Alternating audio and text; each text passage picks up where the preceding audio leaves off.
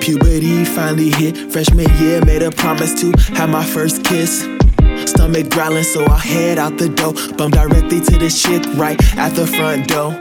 I shot my shot, said my name, I'm a dope. Said, where you coming from? She said, straight from the store. Said for sure, said slide to the skate and on set. Her eyes lit up, she probably an acrobat. I play it cool, link at 6 on the dash. She said she'll move shit around and make time just for that. We hit the ice and had her skates laid. She put my hand around her waist, we just couldn't keep space. In a moment, all else is erased. Queen Elsa, the way she let it go and let me chase. Holding hands while we glide, puppy love shit. She said she feeling it, but she really gotta dip. I'm the Tarzan to her Jane, Katara to my Avatar. She used to call me Aang. First kids, marriage, I could go down the list, but nothing quite like that bliss from your first kiss. I'm the Tarzan to her Jane, Katara to my Avatar. She used to call me Aang. First kids, marriage, I could go down the list, but nothing quite like that bliss from your first kiss. Why she holding back? I don't understand. Got a plan set, I'ma get close to the friend. Link at the cafeteria, prepared to show my hands. Had to clarify some things before I made my advance. Does your friend have a do or man of interest? She said get your feelings hurt, go ask her, be my guest. Plot thicken when she told me she had better half. I was selfish, tried to drift her off the faithful path. I let out a laugh, hit my feelings on a mask. But when she look at me, stimulate my lower half. Got me feeling like a first pick in the NFL draft. When she had my heart sprung, could've really used a cast. Reignite that spark, see that glint. She staring in my eyes, really giving hints. I get butterflies, feel my gut wrench. See her leaning in, that's my first kiss. I'm the Tarzan to her Jane, Katara to my Avatar. She used to call me Aang. First kids, marriage, I could go down the list, but nothing quite like that bliss from your first kiss. I'm the Tarzan to her Jane, Katara to my Avatar. She used to call me Aang. First kids, marriage, I could go down the list, but nothing quite like that bliss from your first kiss.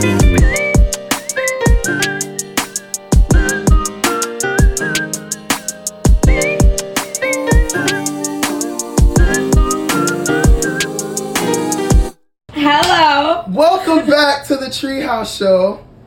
You just listened to First Kiss by Moi. This is the trillest podcast in the universe. And what can I say? We have a very special guest today. We have two very special guests today.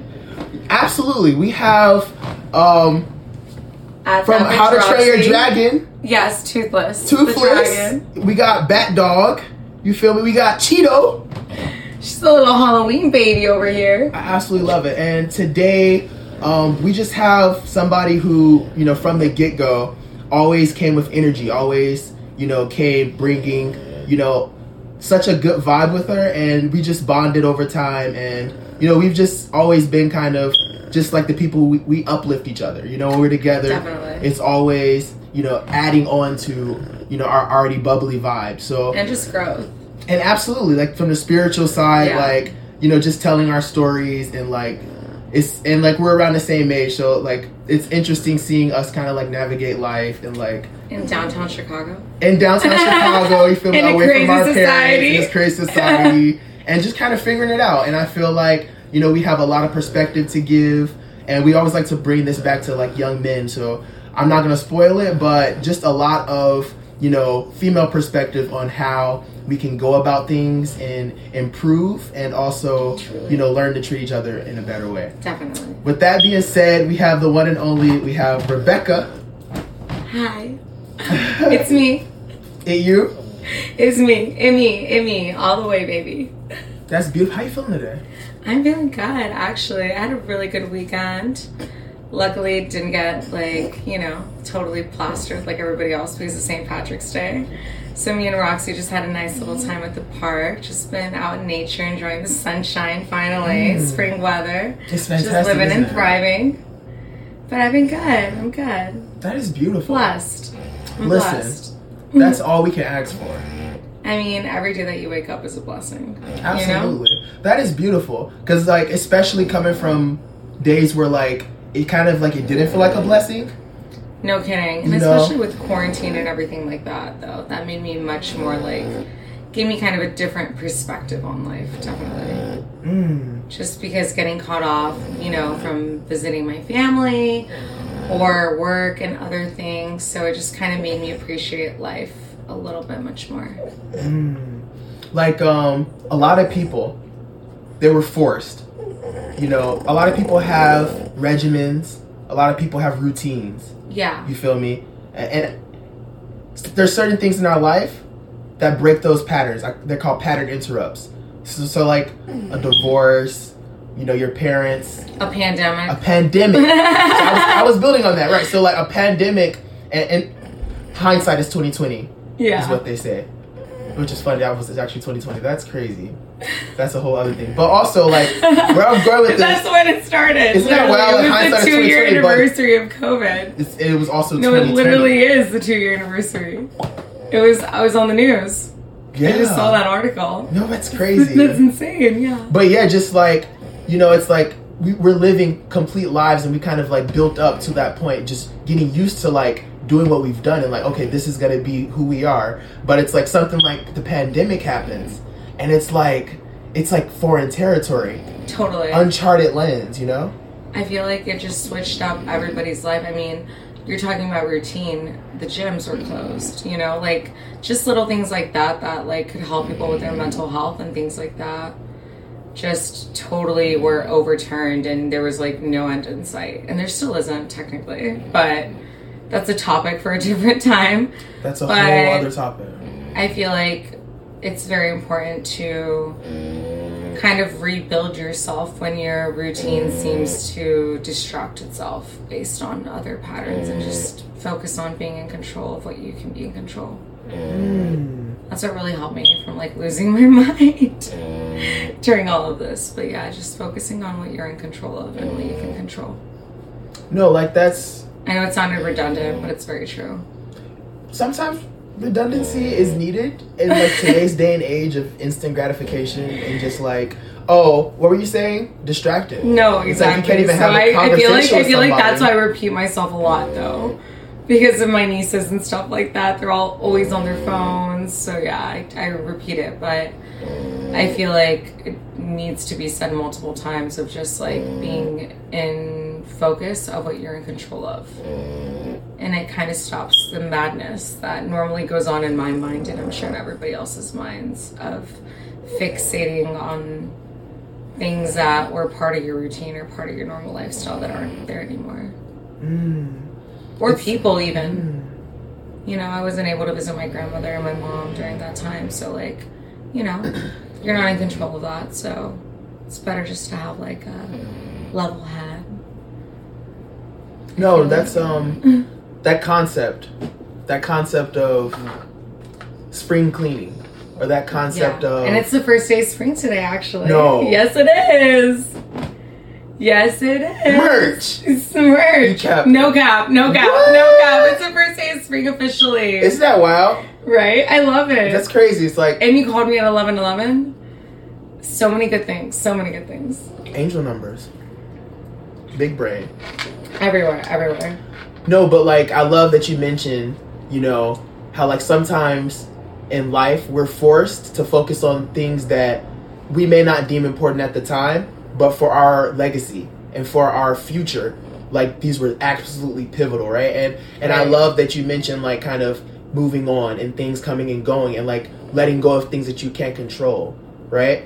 Also, like, I was reading this book, and it's crazy you mentioned that, because they were literally talking about like, we focus so much on life, about like holding on to things. We focus so much on like, okay, I see this person has this person has that, I want that, you know? We focus so much on like getting and things and materials, and like a lot of happiness, if you like study happy people, or like people who have like really achieved a lot in their lives and have a deep sense of fulfillment, a lot of times these people actually like live really simple, minimalistic lives. Like they wear basic clothes, so it's almost like happiness is not like adding things, it's almost like getting rid of like unnecessary shit. It really is. I mean, like Bob Marley said in one of his interviews, when they were like, are you a rich man? Because they were asking him about all the albums that he had sold and everything. And he said, what is rich to you? He's like, I'm rich in happiness. I'm rich in peacefulness. I'm rich in you know, my conscience being clear. And that's aligns right with what you were saying about the book. Absolutely. It's true. We go move this mic a little closer. A little bit down. Bam, like that. So yeah, your face is still in the view. Is it okay if I drink water in between? Absolutely, you can drink water. Speaking of drinking, have a full cup, energy-wise. But also speaking of drinking, we have this beautiful assortment of beautiful alkaline, high enzyme 100% organic action. I mean, duh, you feel me? And we got kombucha in this mug. So, what can I say? Is dive in, you know? I will. Also, this, I want you to smell that fruit. I think I know what it is. What does it smell like? It smells like pineapple. Really? That you getting pineapple energy? But I know that it's jackfruit. Good job. I know it's jackfruit based on the outside, though. It looks like lizard skin. It looks like dragon. No, but it literally, I'm getting pineapple vibes. Because, like, the color. Because most people say, no, the scent, obviously. The scent is getting pineapple? Yeah. The color definitely in, like, the... No, the scent. But I know jackfruit. Okay. Maybe your senses are rude because of COVID. Okay, wow. She pulling the COVID card. Okay, sure. Have you had it before? I did not, actually. I was very, very lucky to never have it. Lucky to never have it? No, because I came in contact, two of my best friends, we were all sharing drinks. It was New Year's Eve. They both got COVID, felt like they were dying. Also, do you want me to look into that camera or look at you? It doesn't. Look at me, because, like, you're talking to me. That's more natural. Okay. Yeah. Okay, so two of my best friends, we were at a New Year's Eve party, and we had all been sharing glasses. And, of course, as soon as the clock strikes midnight, we all kiss. They both are dying in bed because of COVID. And then I go to get tested because I'm like, oh my gosh, like, I'm not sick or anything like that, but they obviously have it. And it happened on 3 occasions where people very, very close to me that I should have been exposed to it and should have caught it, I didn't get it. And then I ended up asking my doctor, and he's like, are you really asking me why you're immune to this? He's like, it might be like, you know, your anemic disease or just, you know, your autoimmune system, whatever it may be. He's like, but like, you should just feel blessed at this point to not have it. You've never caught COVID? No. This whole time? No, never. Isn't that insane? And I travel so much. I just feel like I didn't really want to get vaccinated in the first place, and I only did it to go see my grandma. Like I said previously, like, things that are out of your control, like you couldn't see people, right? Your routine's messed up. So my grandma's 92 years old, and I wanted to go see her. My mom's also like old as well. She's like, she had me at 37, so she's 62. But I wanted to stay in touch with them, and I feel like I couldn't forgive myself if I was to go into their house and like one of them gets sick. So I ended up doing it, and just feel like being very conscious about myself, having a healthy diet and everything like that kind of helped. I'm assuming build my immunity up to it, yourself, but yeah, I've never caught it. Neither has Roxy, because apparently dogs can get it too. What? Yeah, dogs can get COVID. And they get sick? Yes. I mean, I spent like $2,000 when I came back from my birthday trip because she got into some weird paint. So my cousin was taking care of her. They were redoing the building, and she needed like a breathalyzer, which I can't put on her, so I would have to hold it. So yeah, they can get COVID though. It was going around pretty bad for dogs in the dog parks, and that's when I stopped taking her. So once again, changed her routine, but I just play with her more often to try to like make up with it. But yeah, it's insane. That is beautiful. Speaking of like routine and like the things that we do. So for you all who don't know, Rebeca is a extremely excellent hairstylist. You feel me? Yes, I am. She, among other things, you know, definitely prides herself, you know, in that. Yes, I do. Where did, because you know, obviously you said you were an only child. So I was just curious as to like, where did you get all that practice from, you know? Myself, which is why I shaved my head when I was 17. By myself, yeah, I did it on my own. So being raised in a very like Muslim, very strict culture, lifestyle, you know, we weren't allowed to have any tattoos, which obviously, you know, you see me now. No hair coloring, no makeup, everything was looked as like very, very like, you know, sinful, like you're attracting men or whatever. And so I just wanted, you know, while my other friends were out there going to parties and stuff, I kind of just wanted to experiment myself with hair and artistic things. And my mom I was surprised when my mom, it was one of the few things that she actually supported. Because she was just like, I'd rather, you know, my daughter do things on her own and just express herself than, you know, like being raised in Chicago, going on parties or being a part of a gang or whatever. So I got judged a lot because of the community that we were in for experimenting with my hair color and all that. But in my makeup too. So don't look at my MySpace pictures because I didn't have anybody to teach me anything. Like my mom, I'm coming from like a woman who never wears makeup, has never been drunk in her life, totally sober, very, very strict. So I had to teach all these things like myself. YouTube helped a lot. Obviously I have a big family, so my cousins were like my little like guinea pigs because they saw how good I was getting. But yeah, my mom, first time I bleached my hair, my mom came in and I was actually using real bleach mixed with like 20 developer that I had like gotten from a Sally's or a Walmart, I don't even know. And I ended up like just having my restroom smell really bad. My mom comes in and she's like, what did you do? And I just did like a Cruella de Vil look and I was rocking it. And then my mom was actual like, bleach bleaches her hair? Yes. Oh, I did not know that. With hydrogen peroxide. I mean, I looked it up. Do not think that I do these things on actual people anymore. I've learned. This is bro science. No? But yes, this is real science. This is chemistry. Cis science. It's chemistry over here. It's all chemistry. Yeah. So she comes in. She's like, "Why does it smell like it's about to blow up?" I'm like, And then she sees my hair because I had it wrapped up in a towel. I'm like, "Oh, this might explain it." But yeah, I ended up just getting into hair, practicing on myself. Did so much practice on myself though that I eventually like had to just shave my hair off, which you've seen the buzz cut pictures. But yeah, it was just very damaging, but it was fun. And I love doing hair and I love doing hair transformations. I feel like even though I went to school for something completely different, I loved the feeling of physically seeing somebody feel so much better when they would leave my chair, you know?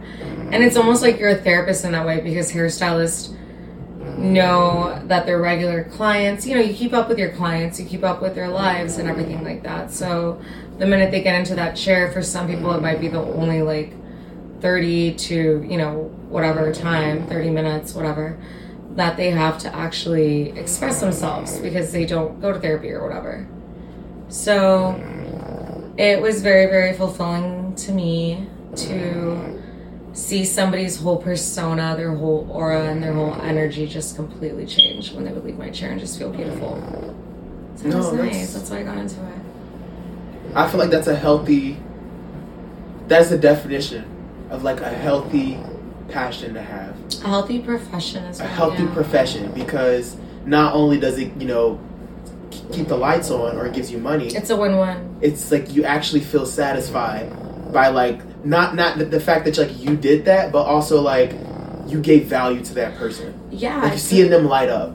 Yeah, it's not just like a financial one, it's like a spiritual one. Because it's like I killed my ego, so it's like I try not to brag about my work, even though I know my work is good. Correct. But I'm proud of the work that I did. I'm like, yeah, I did that. But like I did that, and the word that, when I say I did that, has 3 different meanings to me. Well, actually just 2.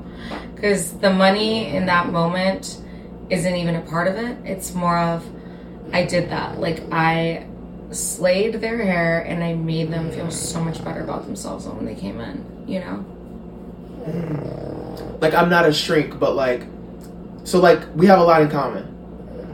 We do. In the sense that my mom is like, she had me pretty old too. Yeah. Because I'm the youngest. So in a different sense, she had other kids, but I was still like, growing up, my parents were a little the older. baby. Yeah. So well, no, having that huge age gap. Yeah. It's big. Like maybe she's like 35, but definitely up there. 35 when she had you? Yeah, mine was something 37. like that. Because all I know is she had my first at 25, which is the oldest, and she's 12 years older than me. So she's probably 37 probably too. By the time, like low-key, I probably was a mistake. I love you, mom and dad, but like, because like they wait 5 years between, like the one next to me is 5 years older than me. I'm pretty sure that wasn't planned. Like, You're like, I'm pretty sure that was 5 years happening. is a good amount of time of like, this is it. So, you know. This is it. Right, and then another one comes along, so like, thank you for whatever, for having me. You know, like. The cosmos and the universe wanted you here. Listen. It was inevitable. I was it, no birth control is going to stop you. Looks like we made it. Look how far we've come, my baby. Like, that's all I'm going to say. Like, but yeah, just like, I feel like we have a lot in common in that sense. And also being the youngest and you being the only child, you know, we get a lot of attention. Also. Yeah. Like, I'm assuming, like, ain't no other kids around. So it's like, and that's good and bad. Definitely bad. So, like, in my opinion.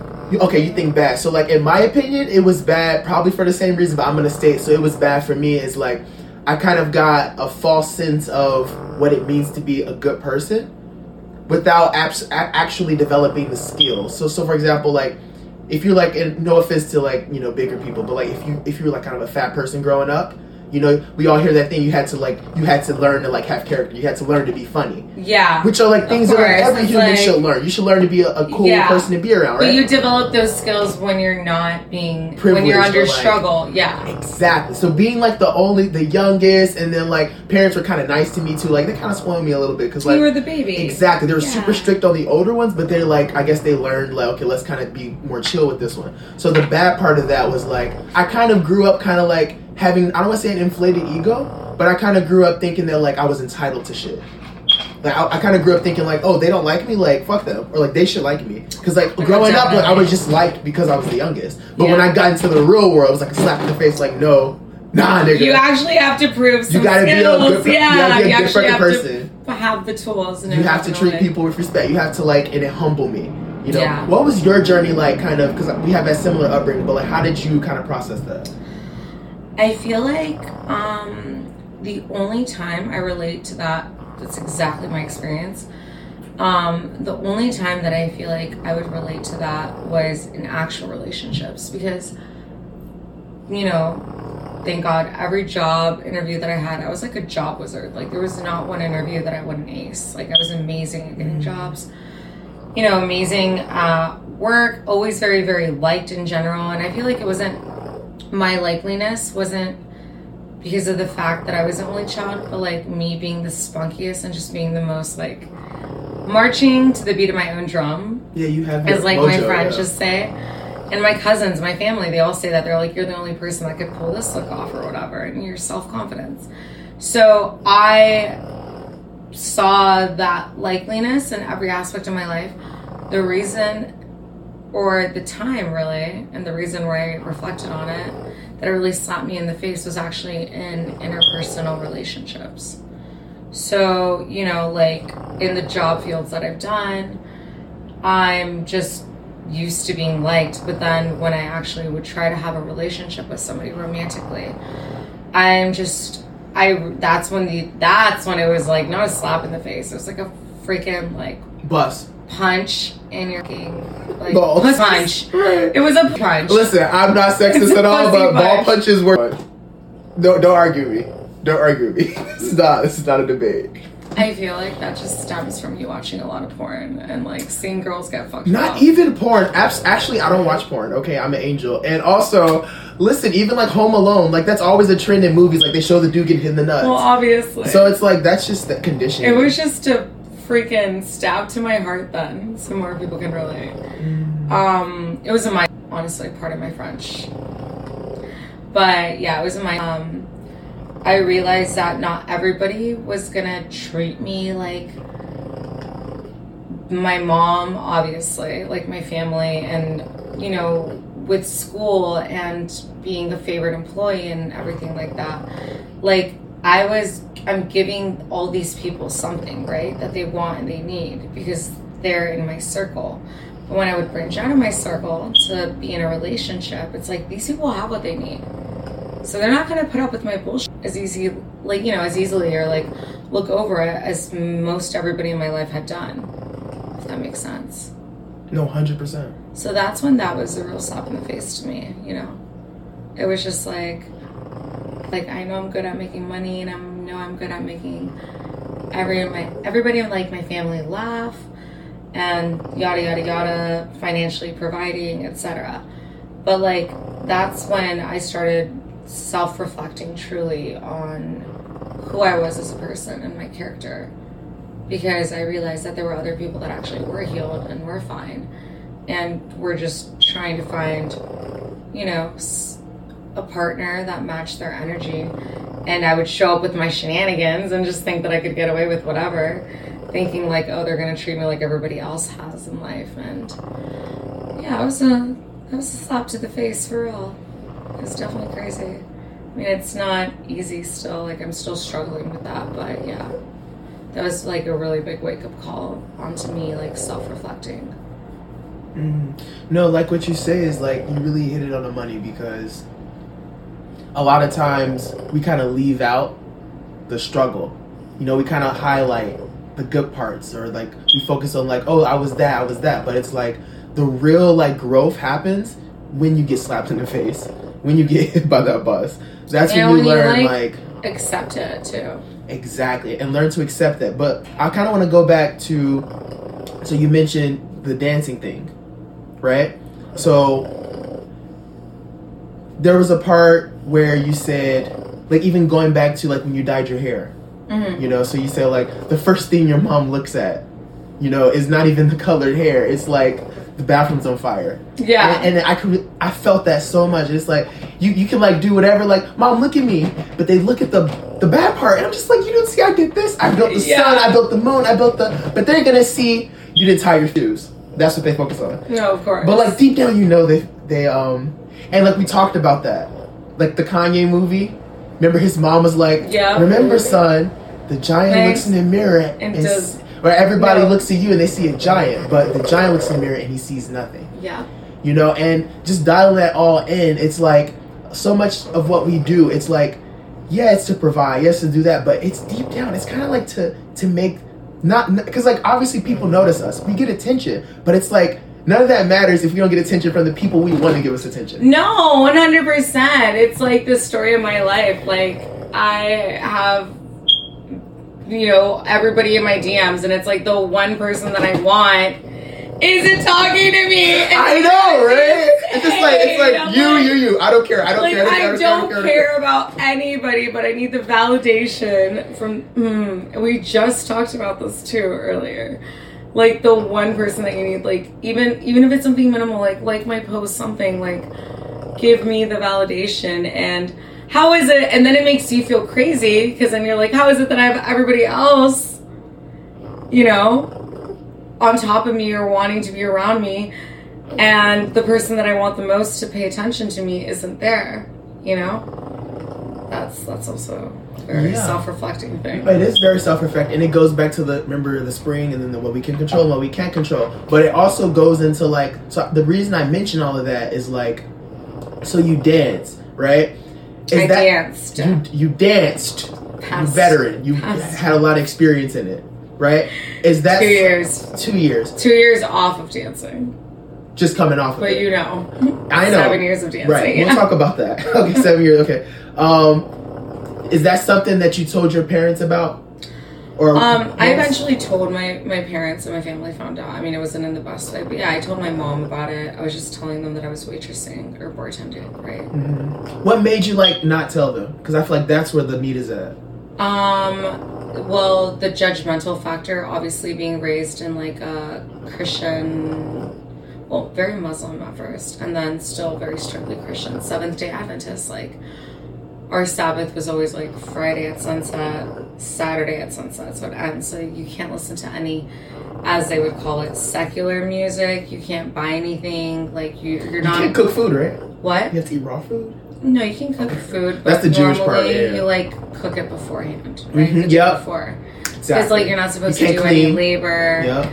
Yep. So all of that stuff, and obviously the biggest days at a strip club are Fridays and Saturdays. So that was the biggest thing, and just like I feel like being an only child, I kind of had to forge my own way, which is crazy considering I still don't know my way.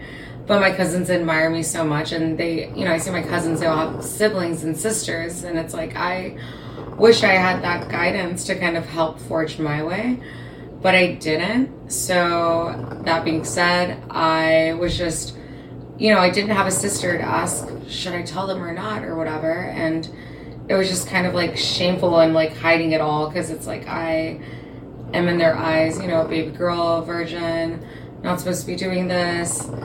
All these like kind of stereotypes that come with the culture, but also like expectations more than anything from my family. And what was crazy to me is that everybody does the things that I do and more. They're just not public about it. And, you know, like it was just a thing for me at first that I just felt like I was just going to be judged or shunned or like, you know, cast out of the family. Like I was already the black sheep, so I was like, whatever. You know, like I'm just going to keep on hiding it until they eventually find out. And that was that. But it was more of just a fear of shame. It wasn't like I'm like a trust fund kid where I was scared to get cut off or anything. It was literally just the way that I was raised, my culture, and the feeling of the shame for it, you know? No, that's thank you for sharing that. Yeah. You know, I really appreciate that, because there's a lot of people that we know personally who are embarking on this journey of that lifestyle, and I feel like they are still working on how to kind of approach that topic. And I feel like you being someone who has been through it and has I don't want to say, because like, I don't know, is there ever a resolution, but has like confronted that big like hurdle? No, I mean it was definitely like amazing when I told my mom. Like she would just tell me like, call me. It was night. I mean, me and my mom's relationship has been just like progressing, like even to this day, but in a great way. And she would have me call her from the club, make sure that I was okay, and things like that, text me when you get home. So it was very freeing, even though the terms of what So, rewind. Let's get it. The way that my family found out that I was a dancer was because of a drunken night. I wasn't drunk, clearly. Or else I wouldn't have spilled the beans. But one of my cousins was drunk, and out of her father comparing her to me so much because I was being much more successful than she was, and she was older and, you know, has family and whatever, wasn't really paying attention to her own self. He didn't realize that the constant comparisons were obviously and inevitably going to lead in her lashing out. So one night she's drunk, she tells my family, she tells my uncle, "Oh, you're so proud of her. Do you know what she does for a living?" And I was like, okay, because then I got like 5 freaking voicemails from my family calling me because I'm at work, so my phone's in my locker. Like, what's going on? And I remember the only person that I cared about talking to in that moment was my mom. Because I'm like, she's the only one that means anything to me. And that's when and I'm so glad that I made that decision instead of putting out all the fires from the rumors, because having my mom's acceptance and her being like, I get it, was everything. If I would have just fed into the drama, I feel like it would have been a completely different situation, you know? So talking to my mom, my grandma even knows. I mean, everybody knows at this point. They don't, now you know. If you don't know, now you know. But, yeah, I mean, it really was my mom. She's the person that I look up to the most and I respect the most and I just admire, really. And just having her be like, okay, like, I'm not okay with this, but I accept this and I love you. And that's sad. It wasn't even the fact that my mom, because there's a lot of dancers or sex workers where their parents become okay with things when they see the financial coming in. And like, oh, I bought my mom a house, now she's okay with this. Oh, I did this for my dad, they're okay with this now. My mom was never a materialistic person, was never like that. It was like very, very much set in her core beliefs and her values. And that's why it was probably like so scary for me, obviously, to say it, because I was, not doing it just to piss my family off either. It was like to survive and, live and thrive just normally. And I just feel like it was a very, very, like, amazing thing, definitely, to have my mom know that I did that and accept it for what it was, without any finances, without anything going into it, without, any unnecessary drama going into it. It was just like, this is what you're gonna do. That's what you're gonna do. I accept you and I love you. You're my only daughter. And just be safe about it. There's even going to clubs, there's crazy people everywhere. There's drugs everywhere, roofies, whatever. So that's why she would literally tell me, call me when you get home, call me when you're leaving, like everything like that. So yeah, it's difficult, but I feel like, my situation, I wasn't in control of when things were brought out into light. Also, my situation is very complicated because I did start dancing at 17 with a fake ID because of an incident that happened in my household with my uncle. So my thing with dancing was more of like getting out of a bad situation, but also trying to help my family out of our situation in general, because it was my first time coming around money like that. My biggest night was like a 5K night. It was, At 17? No, I was actually 21. But at 17, I was working 3-4 days a week, day shift, right, in North Carolina, because that's where I was living at the time for college and everything. And I was able to get off work at like 6-7 p.m. with like $500, 4 to 5 days a week, and then go party with my friends and go go do whatever, go to the pool parties, summertime, whatever. So that was insane to me because I've been seeing my family slave themselves. So even with the one cousin who exposed me, I still financially helped them because I just was like trying to get out of a situation while also not losing focus and it wasn't about losing focus, but not losing the relationship with my family and getting lost in the sauce, as they say. It motivated me, and I wanted to, it opened up doors to so many things. There's so many, taking my grandma to Niagara Falls, so many experiences that I would have never been able to accomplish if it wasn't for that. But yeah, I feel like it's just important to tell your circle and the people that you really care about, or, the people that you value their opinion, if that's your parents, if you're trying to come out as a dancer, or who it may be. But I feel like the people that matter the most when it comes to letting somebody know that you're in sex work are the people who taught you your values that you still carry with you. And that might not be your mom or dad. But there's also a support system. In your case, it was your mom. Because looking at, like, what you just said of her, like, had you at 37, never drank, like... She was only with 3 guys in her whole life. So like... And she was the first one that actually immigrated. So my dad's from Arabia, my mom's Mexican. They were the first people from their family to step foot in the United States. And she worked her ass off to, like... She was working 3 jobs, like... Getting her family, getting the papers, getting the visas, getting everything for her family to come over, And everybody to this day says, like, your mom was a glue and your grandma. Like, but more so my mom that kept us together. My mom helped raise, like, all of our nieces and nephews. Because she didn't have me until she was older, you know? But yeah. Luckily enough, it wasn't my mom. She's my hero, Mom. You're my hero. But yeah. Is that why you didn't give up about anybody else finding out, but you were scared about her finding out? Because you know how hard she had to work. Because you know of what she stood for.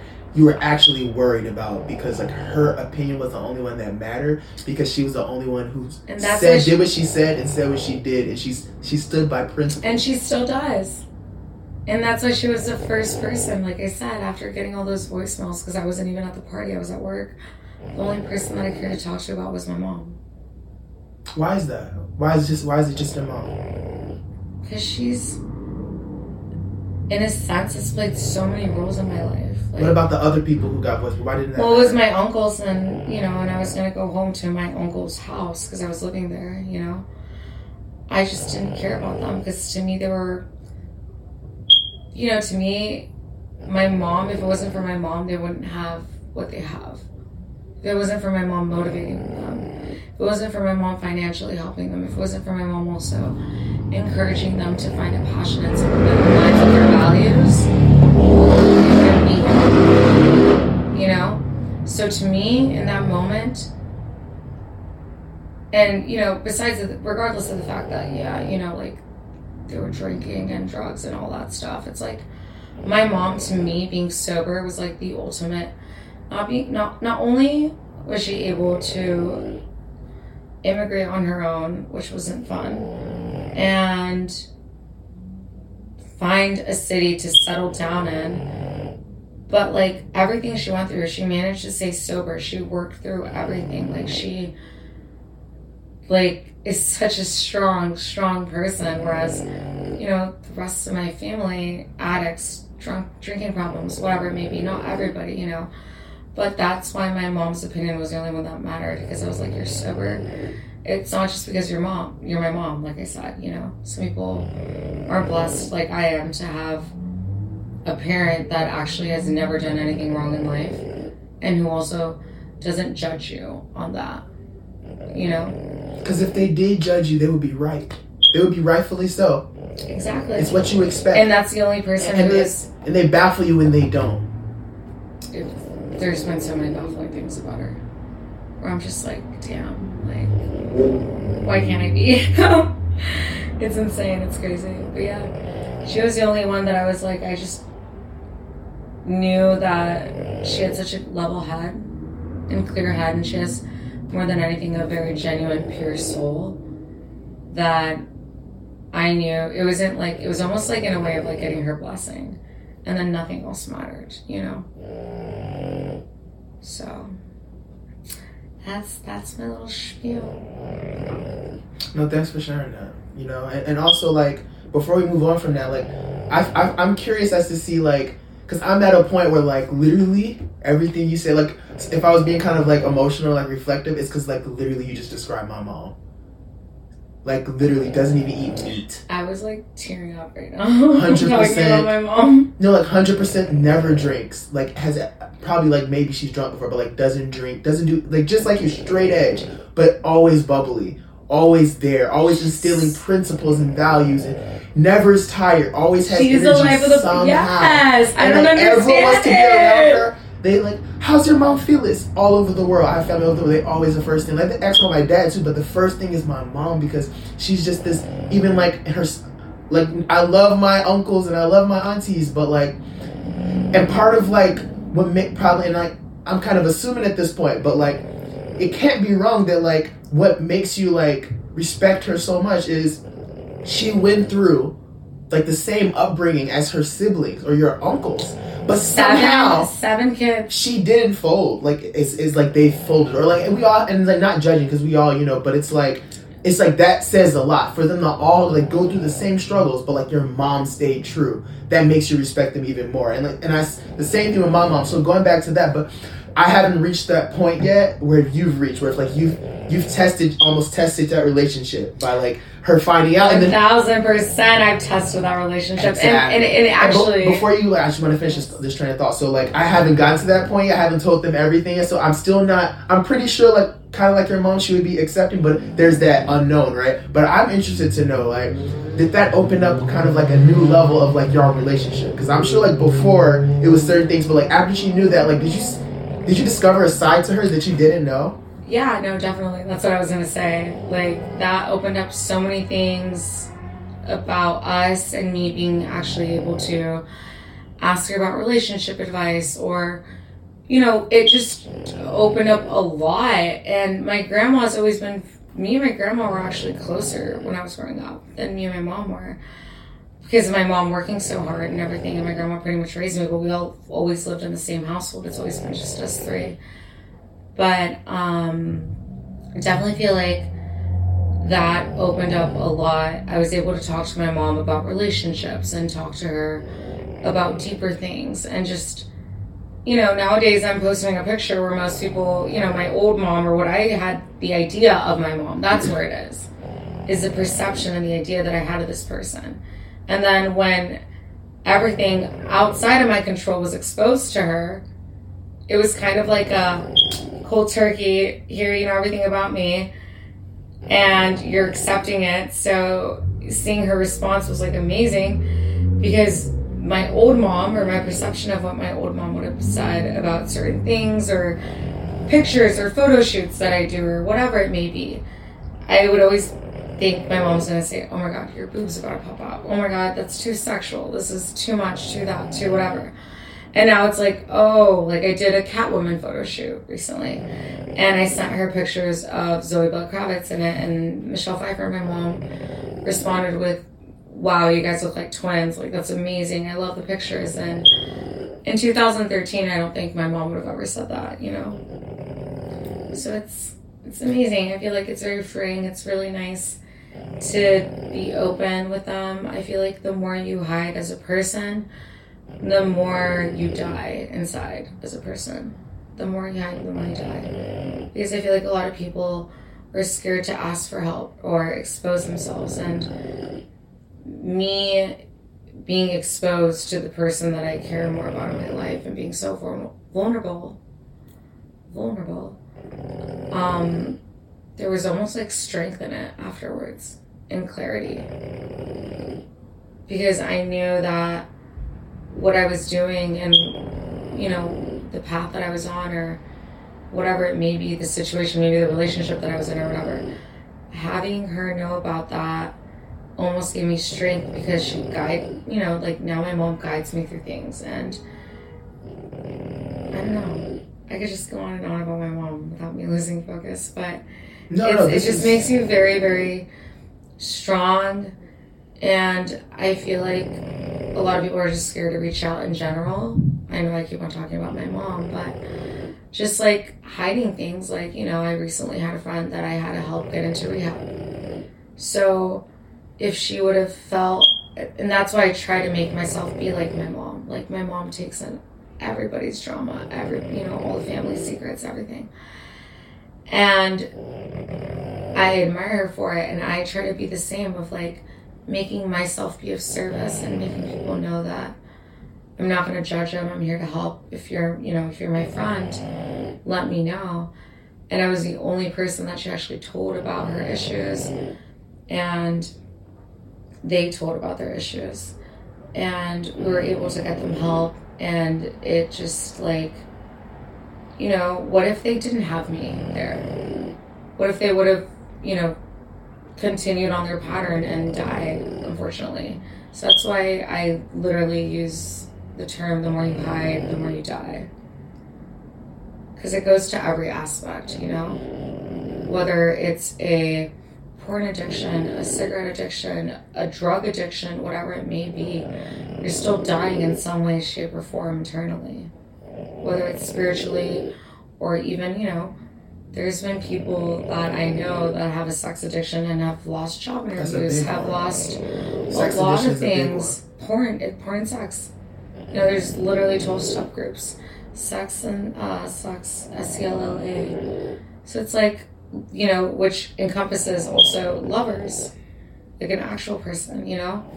So whatever the addiction may be, it's going to kill you either spiritually or financially or literally kill you. And it's just better to like share it and get the help, you know?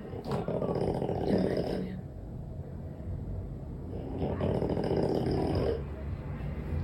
No, like I'm just digesting that because tying this back to like you mentioned your family. There was so much hiding. There was so much keeping things bottled up, like people putting on like a face, but that's why I always you knowing the details, like so it's almost like what you're doing is not only like making your mother proud by just like being that one in the family to like be honest and expose themselves, but also by you doing that, like whether like you intended for it to come out or not that you dance, just by the fact of you like it's not that, it's how you like the lesson you learned from that. You're inspiring, like whether you know it or not, you like your decision to do that is having an impact on your friends and your family to like maybe even if they don't take action, they're at least like, man, look, Rebecca, she's living an authentic life. She's being honest. Like maybe I should stop hiding. So it's like we often overlook our fucks. Let's call it what it is. Or we often overlook the things that we're insecure about. Like, oh, like me coming out or saying so and so, like whatever. It's just gonna bring me pain. You mentioned that because, but it's like it after has like a waterfall I exposed myself, effect. One of our cousins actually came out.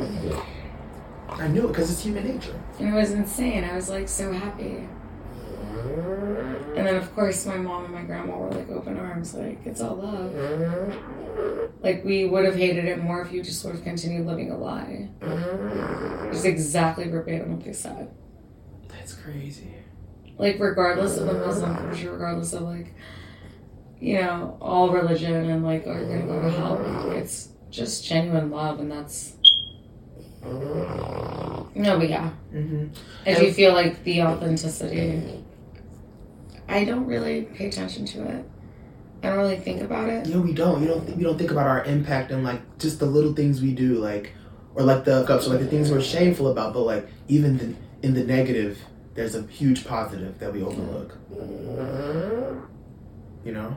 That's so true. And you mentioned like Muslim up until a point. Like what was that switch to like more 7-day Adventist? So when my parents split up, that's when I moved to North Carolina. And, you know, born and raised in Chicago. How old were you? Away from the headquarters over here. How old were you when you moved? So I lived most of my life here. It was like right before high school that I moved over. And it was crazy. It's like Southern. Was it a culture shock? We went to North Carolina. Yeah, I've been there once. It's very country. I love it though. Especially back then. You know what? I love the South. I love the South. Eat. I love the South. Yes, I will eat. I was like, give me something. Kombucha. I love the South. You got a pool. I love the nature. That was the main thing, actually. That helped me a lot. I feel like Can you hold it? The cup. Don't let it spill it.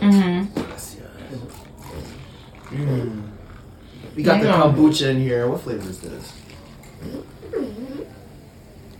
It's a trilogy, baby. Like Lord of the Rings. In the background. What? Full circle! What? And 3 is my lucky number because it was always me, my mom, and my grandma. There you go. Listen, if any girls are trying to pursue me or like win my heart, literally just watch Lord of the Rings. That's all you gotta do. That's it.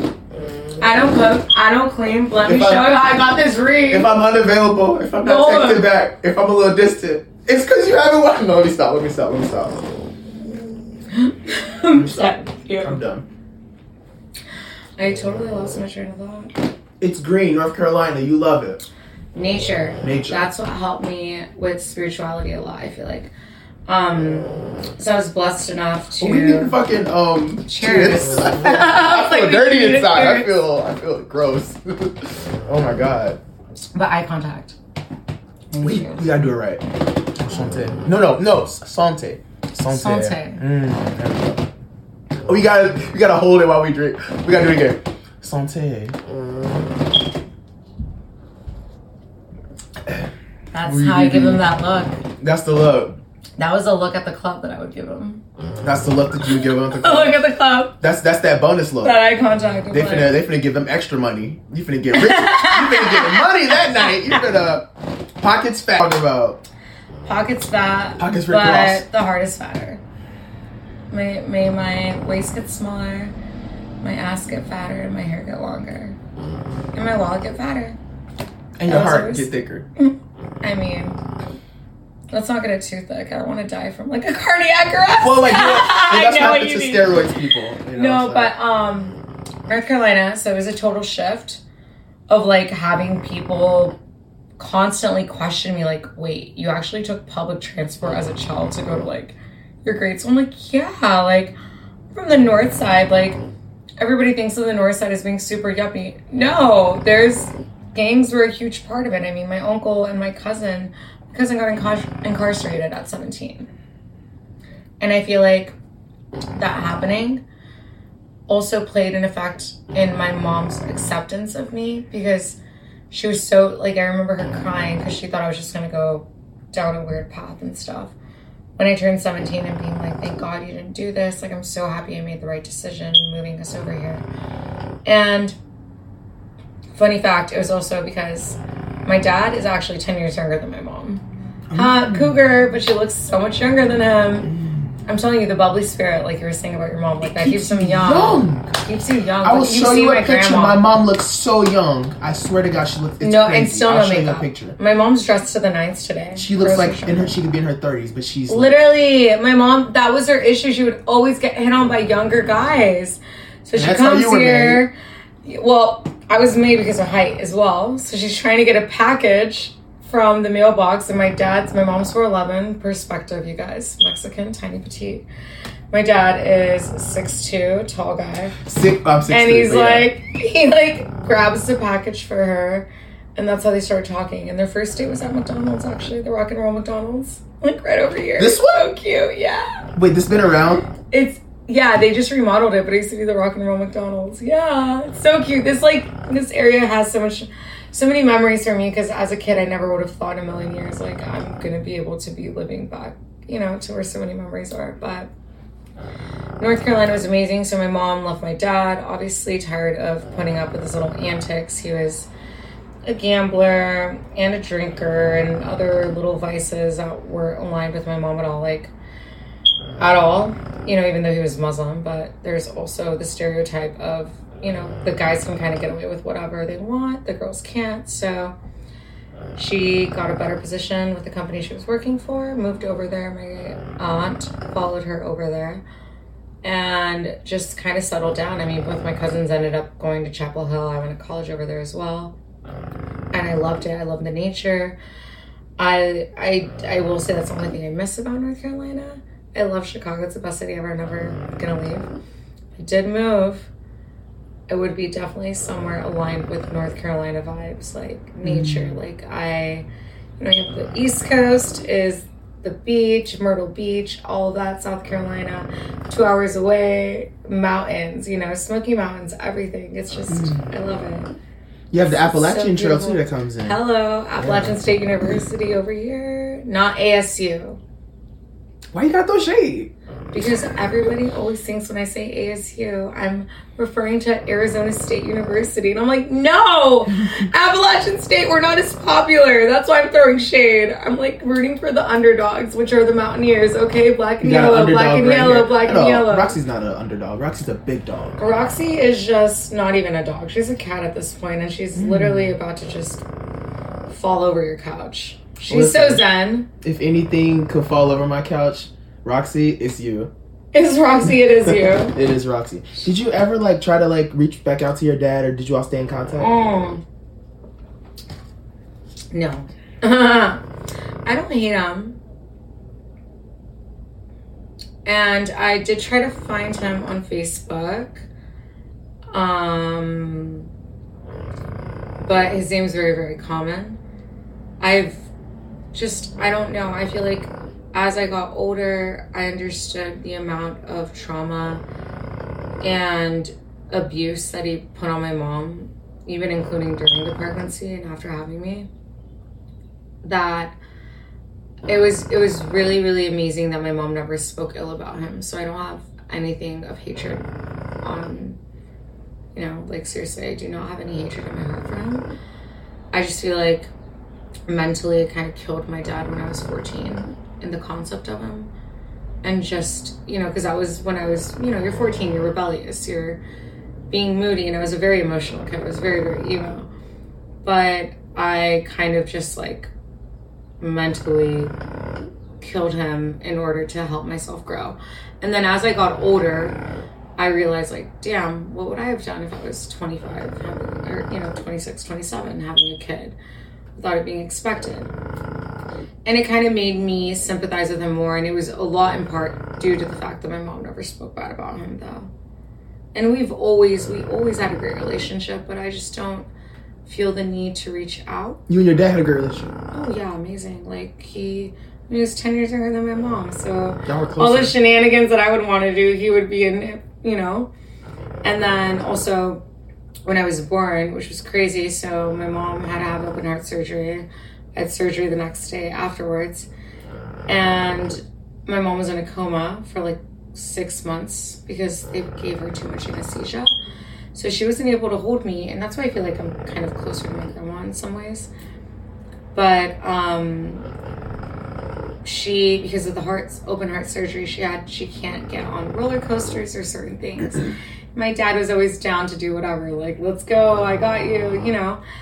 So I had a great relationship, actually. And then I think when I turned 14, so his birthday is January 1st. He's Aquarius. Yes. So is my mom, actually.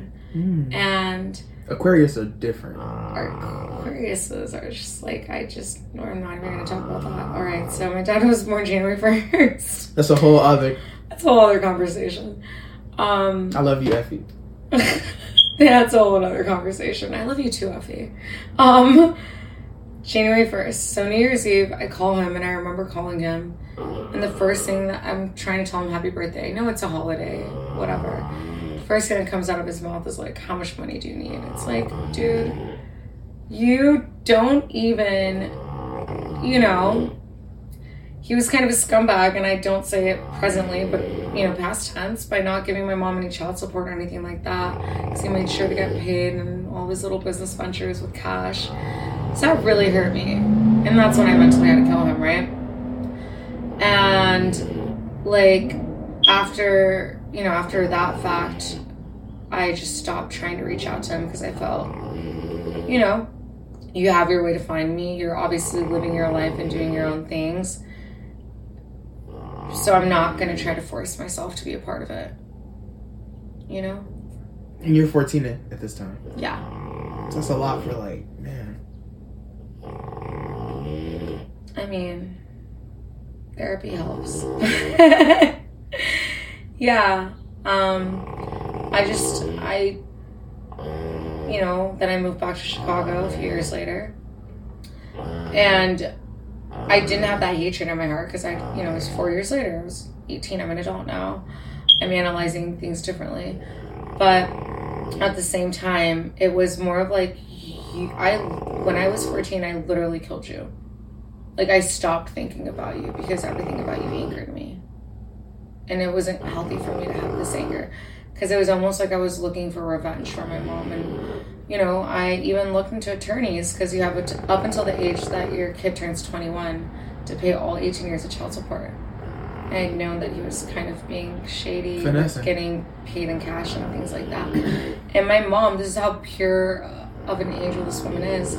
She made me promise her that I wasn't going to do it, and I promised her, and I kept my promise. But it's like, you're done and over with, buddy. Like, so yeah. Haven't really cared to speak to him or look out for him. I tried on Facebook a few months ago, only because one of my uncles was kind of pressuring it on my mom's side, actually, as well, because they all knew my dad and they liked him. But I feel like if your brain, with the amount of money and technology and resources there are, if your brain doesn't want to reach out to somebody with everything that's being spread out to you, then why am I going to try to reach out for you? Like, everything that I have is good, and everything that I have currently is meant for me. And everything that I will have is going to come to me that I need. So, you know, it's kind of pathetic in a way that he obviously, in my opinion, has clearly just gone off the rails if he doesn't even remember the fact that he had this whole life with my mom and me and hasn't even tried to look for me. I'm very, very big online, you know. So why bother? There's so much rejection in the world in general, you know. So I'm not going to put myself through pain. But I have no ounce of hate in my heart for him. I'm just apathetic at this point. Which is a good thing. Neutral. Apathetic has a negative connotation. Neutral. They actually say apathy, though. People like to say that hate is the opposite of love, but they actually say apathy is the opposite of love. And that's been really made me kind of dig deeper into like my relationships and stuff. Oh, me by being distant. No, I feel like apathy is different because you have to have the same amount of energy to hate somebody to love somebody. Mm-hmm. There's a song. It was Bad Girls Club, of course. The intro. Love me or hate me, it's still an obsession. That was one of the lines. Love me or hate me, I'm still in your mind. You're still obsessed with me. You're still giving energy to me. Apathy, like, you're dead to me. And you think that that's what hurts the most from your dad, the fact that he didn't even like reach out, because that's almost apathy. No, actually, I don't. That's the thing. I don't really care. It's really, I'm very much so, and it's crazy for people to understand it. I'm very, very much so apathetic. I'm okay with it. I feel like I got more than enough love, and I'm still continuing to get love from my family and my support systems, where I wasn't gonna go look for something that wasn't looking for me. Like, I really just forgot about him. Like, I did. And I had to mentally do that at 14, or else I was just gonna drive myself crazy or have daddy issues or something. You know, I just held on to our good memories and kept it as that. No, thanks for sharing that. You know, because that's something that a lot of people deal with, you know, more than you think. So it's just hearing his perspective alone, you know, does big numbers, you know. Because me personally, I don't have that experience, so it's just interesting to me. It helps broaden my perspective, so I can be there for people and kind of show up as a better version, you know. Yeah. So that's just more for me, but just going back to like having a support system, you know, and all of that, you know, obviously, you know, there's one less parent, you know. So I don't know if like in my personal experience, I was for like the first 9 years of my life, 10 years of my life, we were all together. All my 5 siblings. It was nice, you know? Yeah. But then there was a point where my mother, she worked for the United Nations, so like she kind of would take me with her because I was her baby boy. She'd take me all over. Of course. And it was fun, like. But then like it was like over time, it's like, wow, I don't really get to like build deep relationships. I don't get to like, I never really had a best friend, you know, or a sense of community, really. Sense of community, right? So because you feel like you're a transplant everywhere. Exactly, but in those situations, absolutely, vape away.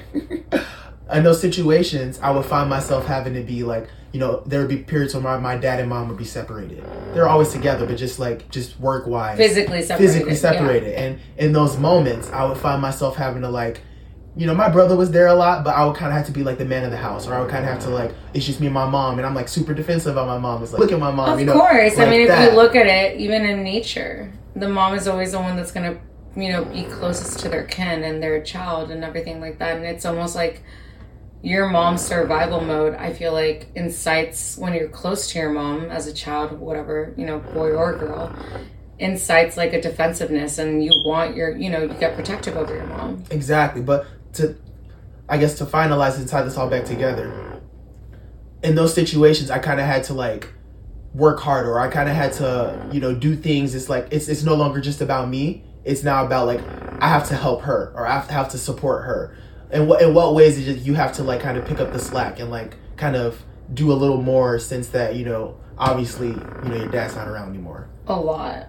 I mean, obviously, that's why I got into dancing, and it was, you know, I had to provide for my mom and also, like, be her therapist, and my mom never dated after my dad, so it was a lot of self-healing. I was very blessed to have a mom, because I feel like mental health, there's a huge lack of in brown communities and Black communities, and the importance of it. And I feel like going to therapy when I was like 13, 14, I started going to therapy with my mom and things like that. It helped us grow a lot, because I just always felt like I was carrying a lot on my shoulders. And especially, like you said earlier, having a mom that had us when we were older, it's very, very difficult to, you know, that chemistry, or that the chemistry is different. I know I have an old soul, everybody's always said that, even my psychic, but it's difficult to relate to normal things or have a normal life like most teenagers do. You kind of get robbed of that experience. So that was kind of my experience with that, and picking up the slack for it, just kind of having to deal with an overbearing mom, or a mom who, you know, didn't have another person in her life and was just kind of fixated on me. And also financially, you know, it's not like my dad ever really did that much, like I mentioned before, with the child support, but I just was tired of seeing her work. And she, you know, she always says the only man I need in my life is God, but I know that there's more to it than that. And I was happy to see her she always had a good circle of friends, but she immersed herself in church, and that could be very lonely as well, and very critical, and not the best.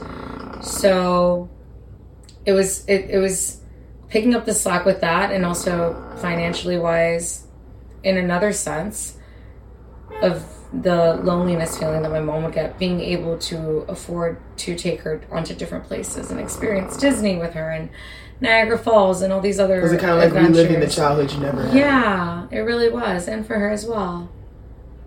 And I experienced that in my 20s, yeah, you know, because my mom was dirt poor growing up.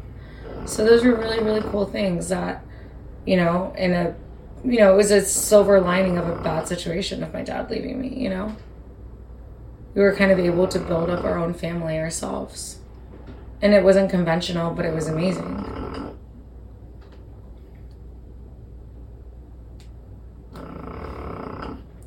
No, that's just like, and it's like all you can do is laugh, you know, because through all the adversity, you know, you've seen all that you've been through, you've seen the journey, and like you're optimistic about where it's gonna go. Of course. And I feel like that's like a huge evidence that there's so much more to life. And that gives you a drive to wake up every morning and Definitely. just be hungry and get crazy, you know? Right. And I love that you phrase it like that. It's like, it's bigger than you. It's bigger than me. It's just bigger than any of us. It's like we have reasons we do things that are like, just like, it can't be put into words. And I love that you mentioned that. But I do want to touch on the dancing. So like, I love how you mentioned earlier is like, you know, your mother had a hard life, you know, just kind of working hard and stuff like that, especially after, you know, they separated with your dad. And it's like you saw in your family, like a lot of people, you know, kind of succumbing to the stress, like, you know, folding basically, right? So it's like, you know, obviously you having to pick up the slack, the dancing, you know, obviously everything comes with stresses. What were ways that you kind of deal with that stress? Because everybody needs an outlet, especially when you're young. You don't really know how to deal with that. Yeah, I mean, to me, drugs. Honestly. Let's be real, guys. Let's be real. You came to the if an employer is trying to hire me, please do not listen to this podcast. But yeah, weed helped me a lot. Especially touching back on the fact of my family having addicts and things like that, and everything was almost like so hush about, like, they're just bad, don't do them, like everything's terrible, it's gonna lead to bad things. And also being like, you know, raised in, even though I was in Chicago and exposed to many things in a strict household, and then going to North Carolina, which like in high school, you know, they practiced the, what is it called? When you don't have sex? Oh, abstinence. Abstinence. Yes. If you have sex, you'll die. Like, it'll ruin your brain. No, yeah, you'll get pregnant and you'll die. Like in Mean Girls, that's what he says. You'll get pregnant, you'll die. But abstinence. So I was very closed off to a lot of things. But dancing, I totally forgot what we were talking about. Dancing. Well, like the outlets. So yes, outlets. Let's go back to that. So yes. So outlets were definitely, you know, the fact that everything was always so closed off to me. It didn't really give me a taste for it. But when I realized weed, and like I said, I took therapy, I started in therapy when I was 11. So imagine decades, you know, a decade at least, of being on Adderall and Xanax and things like that. And You're like prescribed. I said, I loved, yes, prescribed. And then, yes, completely. So imagine being medicated that much as a kid. And just, that's what I loved about North Carolina, the nature, as well as obviously the things that came with it. It was a bunch of hippies in the mountains and things like that, but with good intentions. You know, it's not like bad drugs, quote unquote, I would say, like crack or anything like that. It was like weed and DMT and things that help tap me into a different perspective. And that was my outlet. Journaling, definitely a lot. Obviously, I'm an English major. I like to write a lot. Journaling, painting were my outlets, because I wasn't allowed to go out or anything, and I wasn't allowed to date, nothing like that. So I found outlets in that sense. And I feel like that's also a reason why I'm so not complacent, but I prioritize my torture for sure. I like appreciate and take care of my own circle, like my livelihood, like me and Roxy, where I live and everything like that, because I'm so okay with not needing somebody else. And that's what that was my outlet, because I felt like if I didn't have that outlet, then I probably would have ended up more screwed up with like daddy issues. And you know, as a dancer, obviously everybody would always ask me, oh, like you have, you know, assume stereotypes suck, like you have daddy issues or whatever. No, I actually don't. I love my dad. I really do. It's not that. I did it to, you know, put food on the table. But that outlet just kind of helped me become more aware of everything else that was around me. And it also humbled myself. Helped me humble myself a lot. And put more things into perspective. Like how? Well, like instead of being mad at my mom for not trying harder with my dad, right? Before I knew things and I understood things, I started realizing that, you know, she wasn't supposed to be in an abusive relationship. With another example, I mean, Xanax was making me feel like a zombie and I felt numb, and weed just helped me deal with my anxiety so much more in a better way and be present. So those are two little examples that I think are huge. No, that's huge. Thanks for sharing that. You know, I want to go back to like the actual environment, right, of the dancing scene. So like, and you mentioned earlier how it's like people have stereotypes, people come with their preconceived notions, but also like, what is something about stripping, right, or like dancing that people kind of come in like having their preconceived notions, but like you've kind of debunked? Like what are some common things that like what do you think about people who like think a certain way about sex work? Oh my god, I mean, I was gonna wear a t-shirt that literally says sex work is real work today. Preconceived notions, okay, that you're either lazy or that you're a drug junkie. And the debunking factor of it was hilarious, because I would be able to carry on conversations. Obviously I'm educated, and most people, you know, there's always a stereotype of, oh, I'm paying my way through college as a stripper. Like, number one, you don't need a reason to be a stripper. I think that's such a fucked up way of thinking it. Like, oh, she's just struggling in college. No, you don't. Everybody's struggling, you know. college or no college. But the fact that I was outside of, you know, I'd already graduated college and I had my master's and very educated person, people would be so shocked, which is what got my regulars and my clientele to be so good, was because they would just literally pay for me to be in the champagne room for, you know, hours with them. And we would just converse. And they think dancers are very vapid and they can't have, like... Why do you think people think that? I feel like they think that just because of society and the way that dancers are portrayed. I mean, Meet the Millers, right?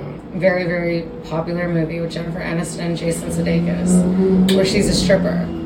And the girl that has the boner garage tattoo, and she's like a tits, you know? It's like the way that it's portrayed. I mean, Legally Blonde, another one of my favorite movies. Like, it's more of killing that bimbo stereotype of, like, if you do anything using your body, it's, you know, you're automatically, like, dumb because you're not using your brain. But if you think about it, people in the army use their body. Firemen are selling their body. Like, there's construction workers are selling their bodies. It's a double standard. It's so messed up. It's like, oh, but the minute that you're monetizing on the sexualization of it, because society obviously sexualizes everything, that's when it's bad. And I feel like it's also just the insecurity that a lot of people, including and specifically women, have with themselves, of just going ahead and slut shaming as well. So I feel like it's a combination of society, the way that, you know, dancers or sex work is portrayed, and also the insecurities in women that fuel into that stereotype of strippers just being, you know, airheads. Or if you could be doing anything else with your life, okay? Like what? Slaving away for a job that is just going to take advantage of me and isn't going to take care of me when I'm older.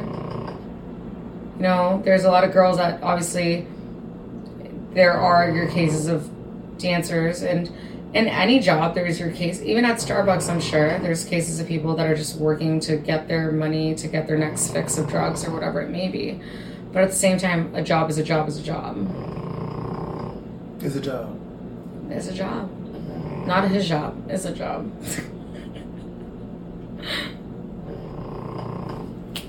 Potentially. There you go. No. This I could be feel a like breakthrough I would get beheaded if I stripped in a hijab. But it would be a great life. It would be a great life, right? Okay, I'm not excitement around every corner. I'm not Mia Khalifa, okay? Listen, don't mention porn names around me. Don't make me fall back into my old ways. I'm trying to be upstairs, trying to be like your mom. Okay. All right, I'll keep trying. Let me know when that happens. When you slipped up, we talked. When you slip up, I slip up. Okay? It's a two-way street, you know? I mean, but you're the one holding the reins here. I'm just in the carriage. Such a heavy burden. Such a heavy load.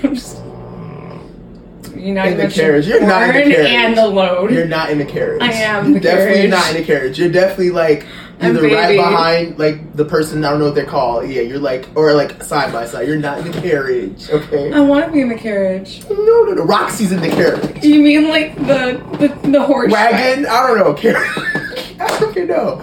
I'm thinking about Cinderella. Where's this going? Okay, let's refocus. So, stripping, dancing. The pumpkin and Cinderella.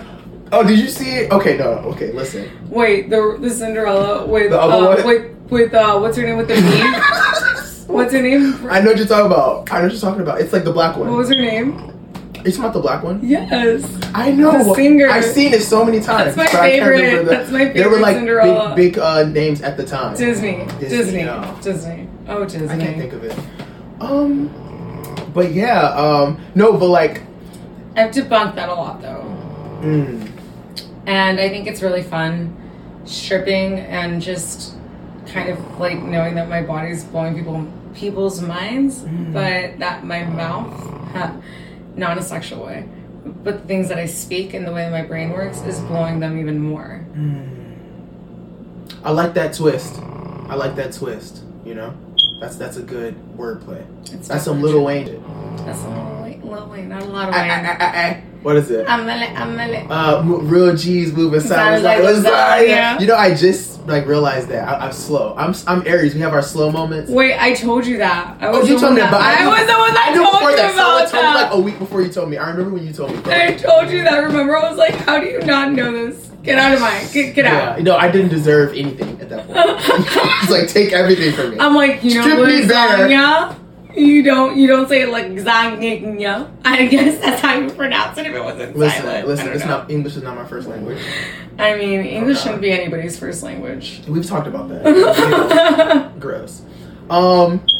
We keep diverging, but like I do want to talk about, and this is off the record, but you mentioned how there's this camaraderie between the other dancers.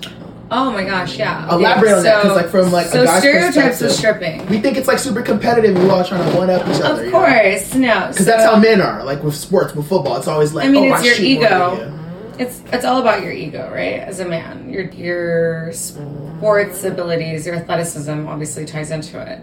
How much money you make, the car you drive, and that being said, I feel like a lot of the men that go into strip clubs unfortunately have that mentality.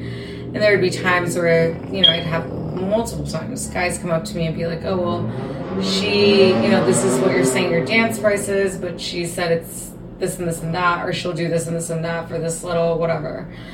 And I would just, kind of always laugh at that and be like, okay, we'll go find her wherever she's at. I'm not gonna, my mom taught me to know my worth and tax it.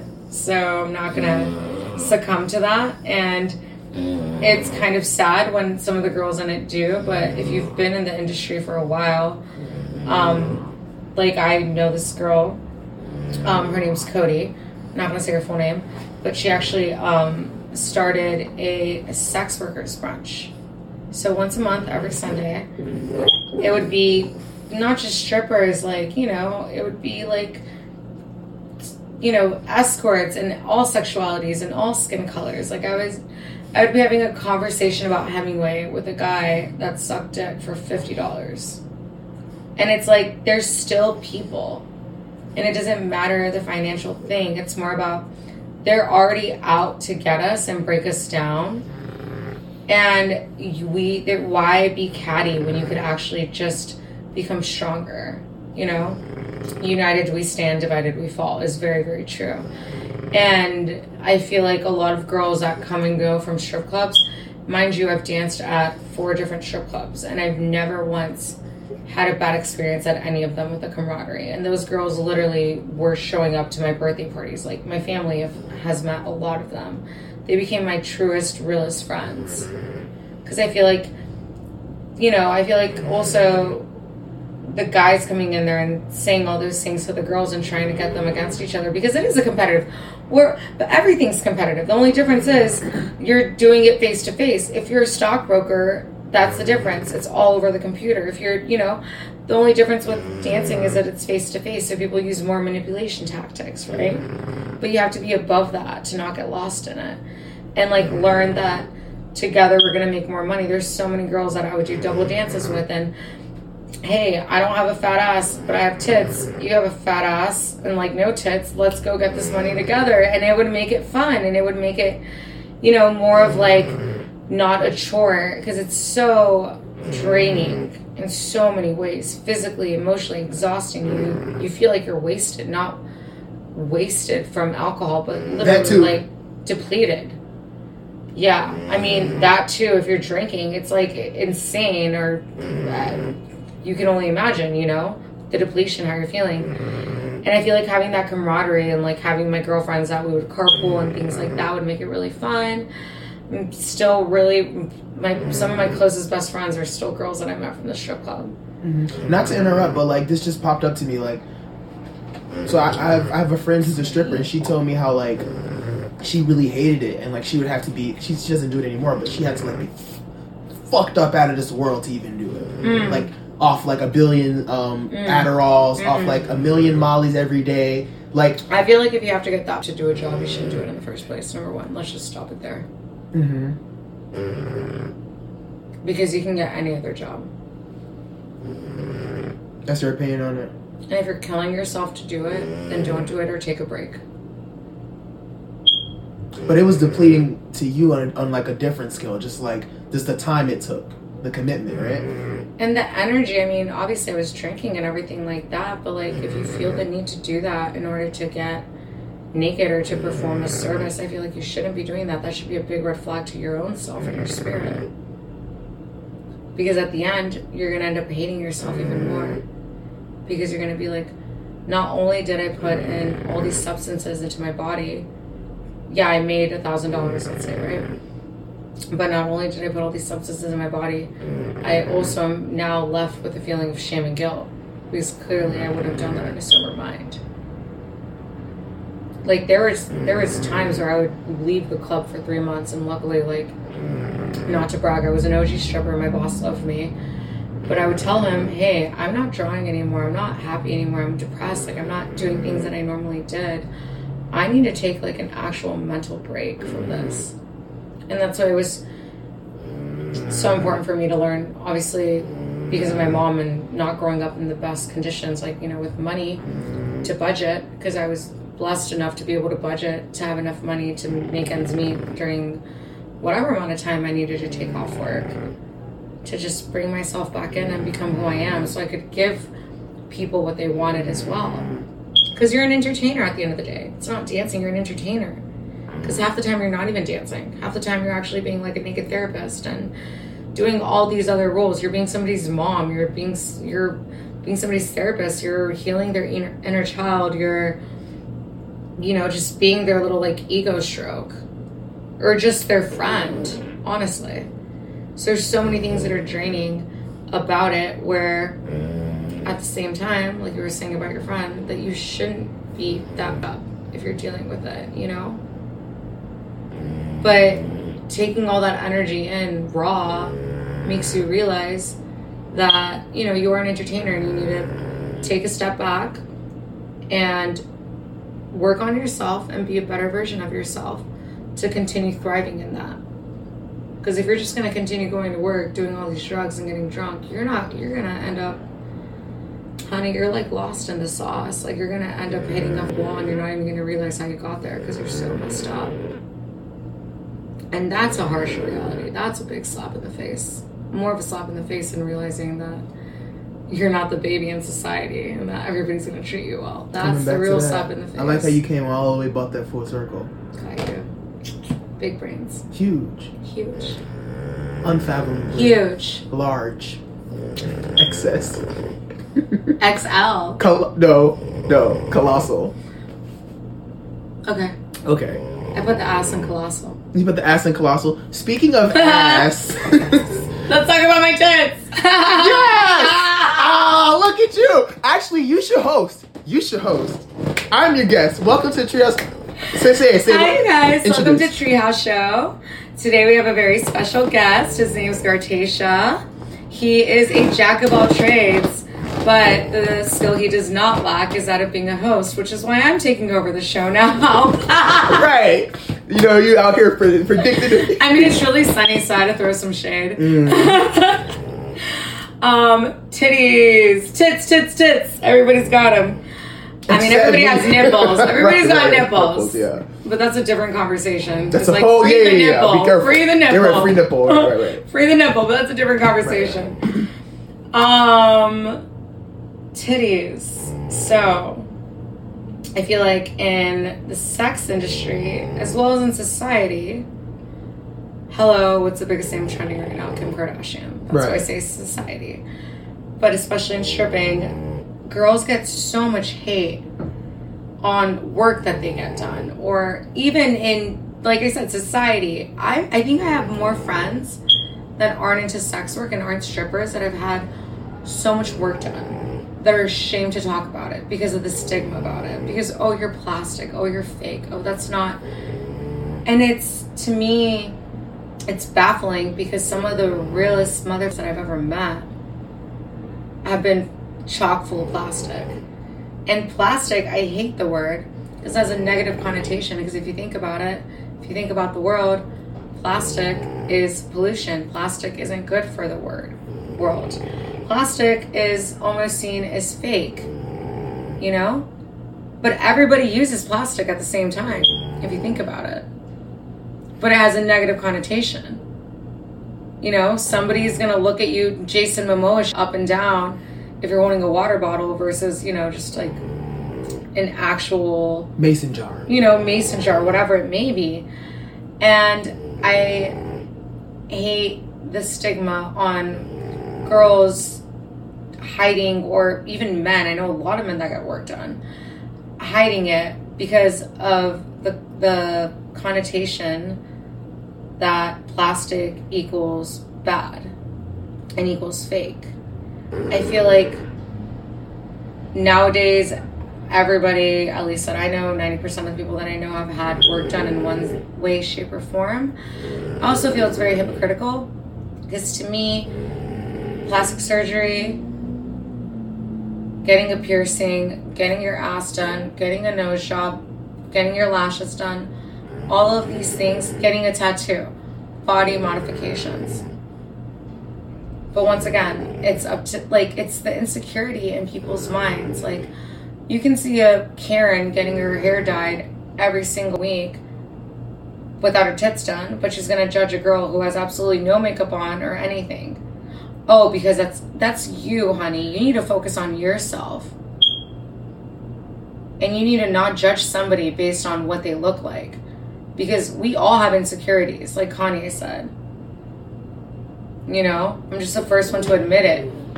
We all self-conscious, I'm just the first to admit it. It's so true. And I hate that.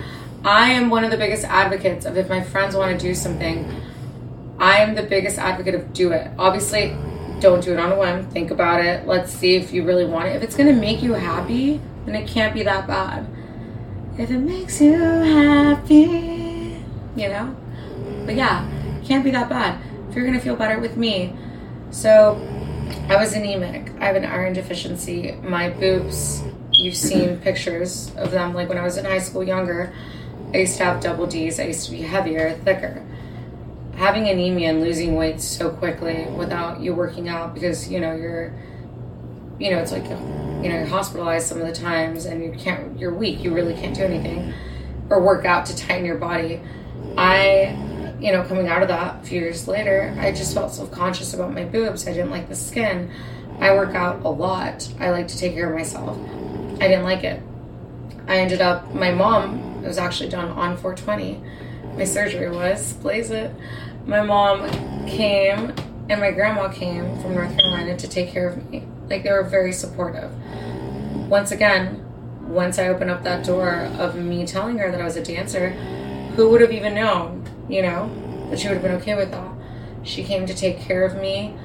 My implants, I mean, nobody knows that I have them, honestly. Even if you feel my tits, they feel very real because I was just filling up what I already had. But even if I didn't, who cares? Even if I wanted to go bigger, it's like, do whatever makes you feel happy and is safe for you and is gonna make you feel good when you wake up in the morning. Did it accomplish that? Did you feel definitely better? Oh my god, 1000%. I feel like it was such a huge strain on me, and I just didn't, because I had the image of myself for so long of, you know, growing up and boobs and everything like that, and it was like none of my clothes would fit properly. I just felt weird, obviously being in the sex industry, being a dancer. I was just like, I can't move them like I used to and things like that. But it definitely helped, and I didn't even do them. And also do it for the right reason. I didn't even do them. And that's why I'm going all over the place. But when you do it for yourself, that's when it matters the most. Because don't do it for the wrong reasons. Because I didn't do it to make more money. I didn't do it, you know, to please a guy. I didn't do it because, you know, my boss told me to or whatever. Or because I felt like, oh, big boobs are in, you know, big butts are in, BBLs and everything like that. I didn't do it for any of the trends. I did it for myself. And I feel like when you do it for yourself, why is there a shame in it? I feel like it's kind of bad that people shame on surgeries. It's surgery shame. It's like, are you just mad because you can't afford it?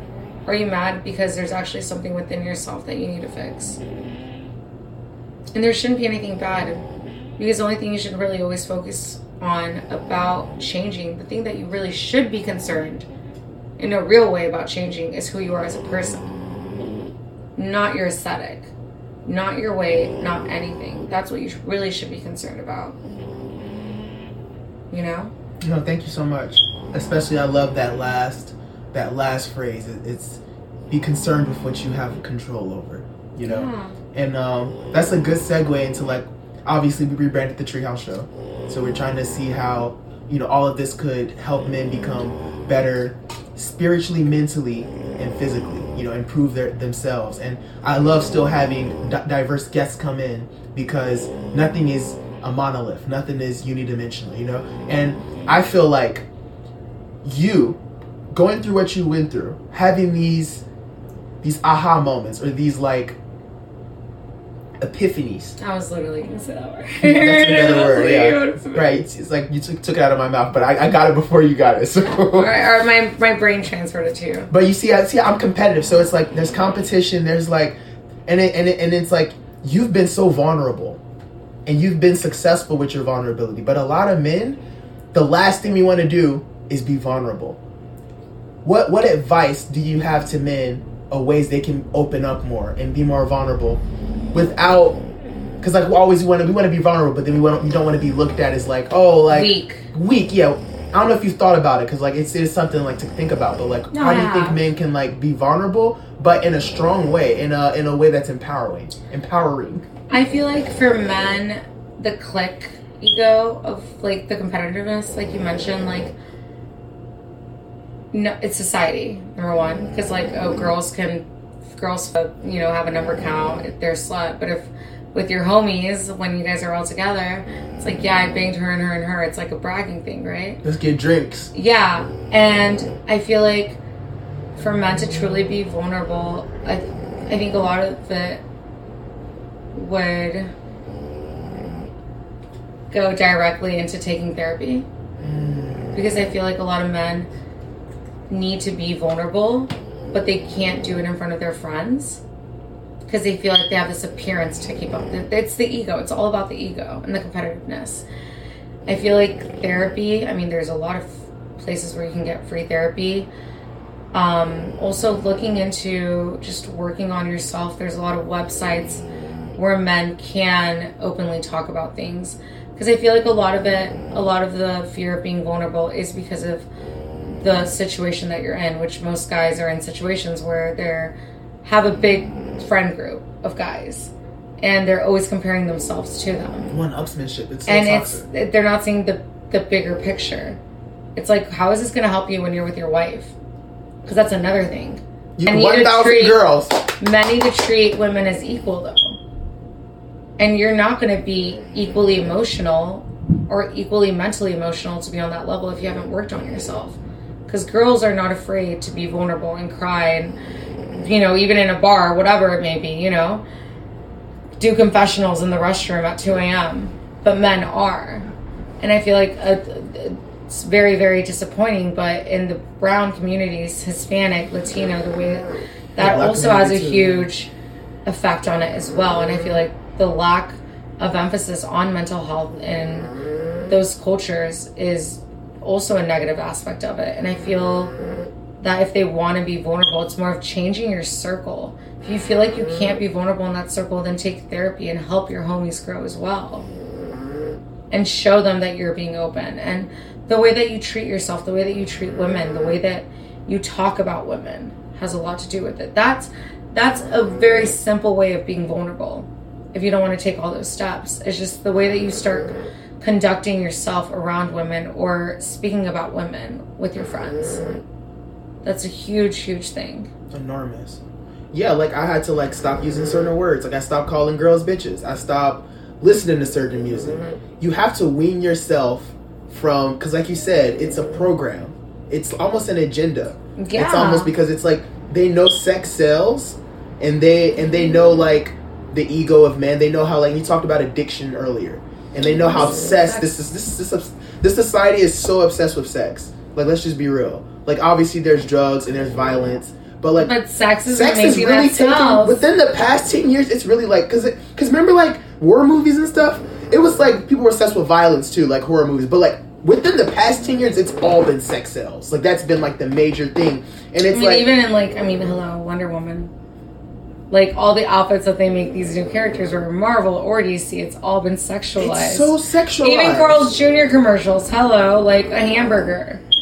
where the girl's getting car wash. Like, everything, it's about changing. Also, like, watching what you're consuming and changing what you're consuming. Mentally and audially as well.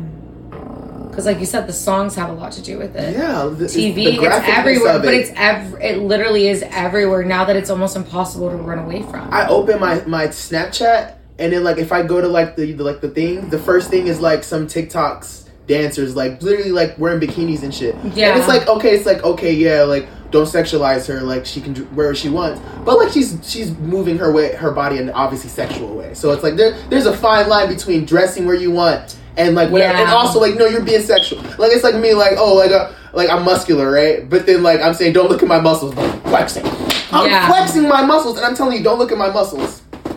You know, it's one thing to be buff. I can't control being buff. You can't control, like, okay, I guess you can wear what you want, or you can't control being thick, but, like, you can control, like, just shaking your ass. You're literally, like, that's sexual. That's literally sexual. Yeah, you know, your hips gyrating. Yeah, like, don't act like you're like, oh, your mind is in the gutter for looking at me sexual. No, you're literally, like, dry humping. No, of course. You know, so there's that too, and that's a lot of things, like, men have that too, so it's just like, it's like, if, like, they're saying, like, okay, women are saying, like, okay, look at us a respectful way, but then they're doing this, then it's like a lot of men go off the deep end. So I'm kind of looking at things from, like, a balanced point of view, you know? That's a lot of men have like that. Like a devil's advocate. Yeah, the devil's advocate. I'm somewhere in the center where it's like, I don't participate in either completely. I just observe, you know? Because both of them have an agenda. And I'm trying to find a way we can meet in a healthy way, because there's definitely a healthy way to go about it where things, and sex is perfectly fine. Sex is natural, but it's the feeling that you need to compensate, the feeling that you're trying to cover up. See, I feel like here's my thing. One of my points, that I feel like if men were, or people were being honest with their sexuality, they'd realize that sex does not equate to intimacy, which is what we're deep down looking for. That intimate, you know, the intimacy, the intimate moments, those little moments where, yeah, we might have just had sex, but we're dancing in the shower on a Sunday morning. Where I feel like sex, it's more of sex that has gotten out of control, and the sexualizing by society that has made it different. Where now men just see sex, like, I feel like sex is one of the most intimate things that you can do. And I feel like that intimacy is just this far away from sex now. And that's a huge issue. Because it's being commodified. And it's being commercialized, and it's being profitized off of as well. You know? It becomes blasé. It does. It becomes blasé to the people who do it.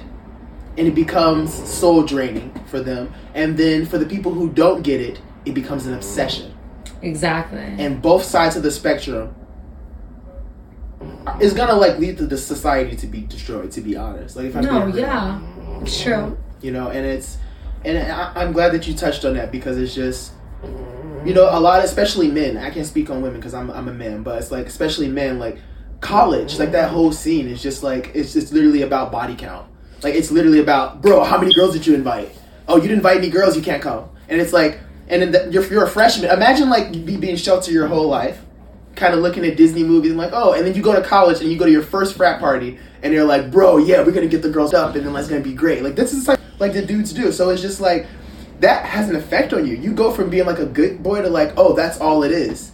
You know, so it's like, and it's easy to like, it's easy to like fall off the deep end and not be able to come back from that. You know, I'm not being pretentious when I say it. Luckily, I've had a supportive friend group. I've had, you know, the opportunity to kind of dig deeper and see that there's more to life than that.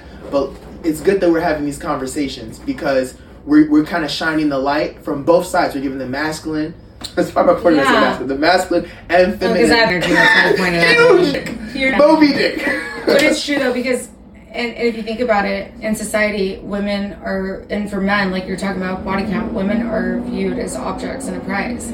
So what are the girls on TikTok doing? Let me be the best prize ever by doing, it's both ways, honey. You're so, like, because it's like the prize. Like, the more sexy that I look, the more I'm going to be, but I still don't want to be seen as an object. But it's society that has made women. See, trophy wife. Where the hell did that come from? Hello. Like, it's full circle. It truly is. No, I love the balanced view. I love the perspective. I feel like we could talk all day. We honestly could, but we have things to do and money to make. Listen, we weren't born rich and we weren't born pretty, so we gotta go hustle, baby. You were born pretty. You were born pretty, Thank not me. you. Okay, not me. Listen, but yeah, I feel like this was beautiful. This was wholesome. But before we depart, where are ways we can find the wonderful Rebecca? Like, what's her handles? My handle, you can find me on TikTok. You can find me on Instagram first off. Let me pull that one up. It's Rebeca, Rebeca Castillo. Just kidding. We're redoing all that. You can find me on Instagram. It's Rebecca13__. Rebecca with 1 C because my mom didn't want to waste 2 letters for no reason. And you can also find me on TikTok. My hair page is also linked to my Instagram. My TikTok is just Rebecca Chai 13. Again, Rebecca with 1 C. But all my hair stuff is on there. My handles, if you want to get your hair done, your hair colored. Spring is coming. So let's put some color in your hair and your life. But yes, that's how you can find me. If you want to find Roxy at that Roxy on Instagram, that's the real plug to get. That's the most important. That's the most important one. That's more important than all of this interview. Honestly, yeah. Like, what are Roxy's thoughts? To be honest, this whole interview was actually a ploy to build up to the Roxy plug. We had to Roxy's trying to get her count up. We had to butter them up before we could hit. We couldn't just come with the Roxy plug. Yeah. No. That would have been too much. It's after they're invested in the story. Then we come with the Roxy plug. Like, by the way, add Roxy. These animals are so precious, What? Just animals and dogs are so precious. She just shed it all over your couch. You know what? Well, this was wonderful. Modern problems require modern solutions. That's all I Okay, gotta Dave say. Chappelle. Okay, That was his quote. He's a millionaire, and I'm not complaining. Yes. From Ohio, Midwest. Whoop, whoop. Hey. Listen, we got Chief Keef, we got Kanye. We got Kanye. Kanye going through it right now. We had King Von. We had King Von. We got Lil Durk. We got a lot of, Lil Durk just sold out. Of course he did. The first completely sold out for his tour coming up. He's huge.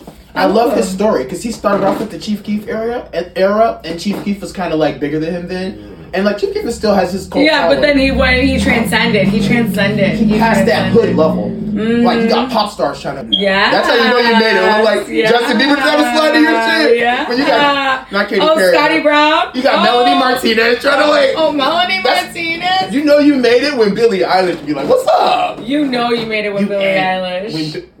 Few people get the Billie Eilish cosign. You get the Billie Eilish cosign. Oh, you're done. You're global. You're international. Global. You can retire your entire. But you know what? On that note, though, I love Bad Bunny, and he's never done a song with Billie Eilish. So I feel like rappers have a different hurdle to overthrow, because he's like reggaeton. He's like everything, kind of. He raps.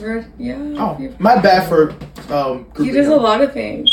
Okay, so I see you like him a lot. I mean, you know how crazy I was after. She got serious. She was like, "Wait a second." Listen. Are you talking about my baby? Listen, after this interview, I'm gonna lock my doors. I'm gonna go. I'm gonna travel. Wait, now you're exposing too much. Now they know we live in the same building. Oh my God! And I gave him my government name. Well, not the last name. You're gonna edit that one out. I did. Anyway, stay hydrated. Stay breathing in that good ass oxygen. And stay true to yourself. Stay true to yourself. We're out of that. And most importantly, stay basic. You are listening to Biters by yours truly.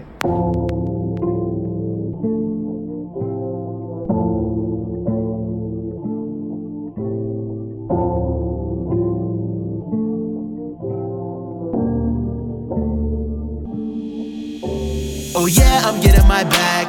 Oh yeah, I'm giving it back. Oh yeah, they biting my swag. Don't chim it on tongue, tim it on fat. Yeah, don't really care if they bite. Don't really care if they bite. Don't really care if they bite. I'm spreading positivity, some lies. Oh yeah, I'm getting my bag. Oh yeah, I'm giving it back. Oh yeah, they biting my swag. Don't chim it on tongue, tim it on fat. Yeah, don't really care if they bite. Don't Don't really care if they bite. Don't really care if they bite. I'm spreading positivity, some light. Pedal to metal, they gas you up till they get shoveled to bury your legacy. They miss you disease or a tragedy. Bite off your come up until they get cavities. Snake is an human centipede. They cannot lead, they look up to me. I find it endearing. My enemies don't know I'm making my haters my employees. Sipping kombucha, go have your Bud Light. Sniffing oxygen, go snort your Snow White. Eating quinoa, mint quinoa, akin to a Digimon guy like a Kenaton. Brown skin girl just like some cinema. Getting her rose like some cinnamon buns. We get to touching and feeling.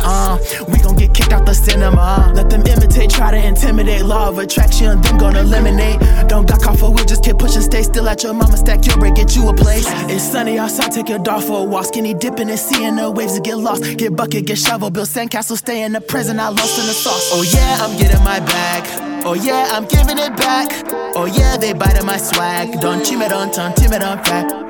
Yeah, don't really care if they bite. Don't really care if they bite. Don't really care if they bite. I'm spreading positivity, some light. Oh yeah, I'm getting my bag. Oh yeah, I'm giving it back. Oh yeah, they biting my swag. Don't chim it on tongue, tim it on fat. Yeah, don't really care if they bite. Don't really care if they bite. Don't really care if they bite. I'm spreading positivity, some light. Don't need a lift, don't need them new pair of kicks. Tree of life, take the eye of the team. You are supreme, don't need designer jeans. It's funny how when you at bottom, your friends see no trace on the come up one, see you at end of the race. Nah, they cannot eat from my plate. Get in the mood for some mudras, getting that from Kama Sutra, Muchachas that sipping kombucha and scooching. I'm spitting about y'all in my music. Build up anger and anxiety, let that flow. Baggage leave, all that at the door. Keep it bottled up, you gon' explode. Stay 10 toes. You moving beyond all that treason. Oxygen in the trees got you cheesing. Pollen in the air got you cheesing. First trip in your favorite season. Discovered her egg, it's not Easter. Now Mother Goose got you calling out for Jesus. You doing somersaults out of joy, thanking nature for giving you all of the reasons. Oh yeah, I'm getting my bag. Oh yeah, I'm giving it back. Oh yeah, they biting my swag. Don't chim it on tongue, tim it on fat. Yeah, don't really care if they bite. Don't really care if they bite. Don't really care if they bite. I'm spreading positivity, some light. Oh yeah, I'm getting my bag. Oh yeah, I'm giving it back.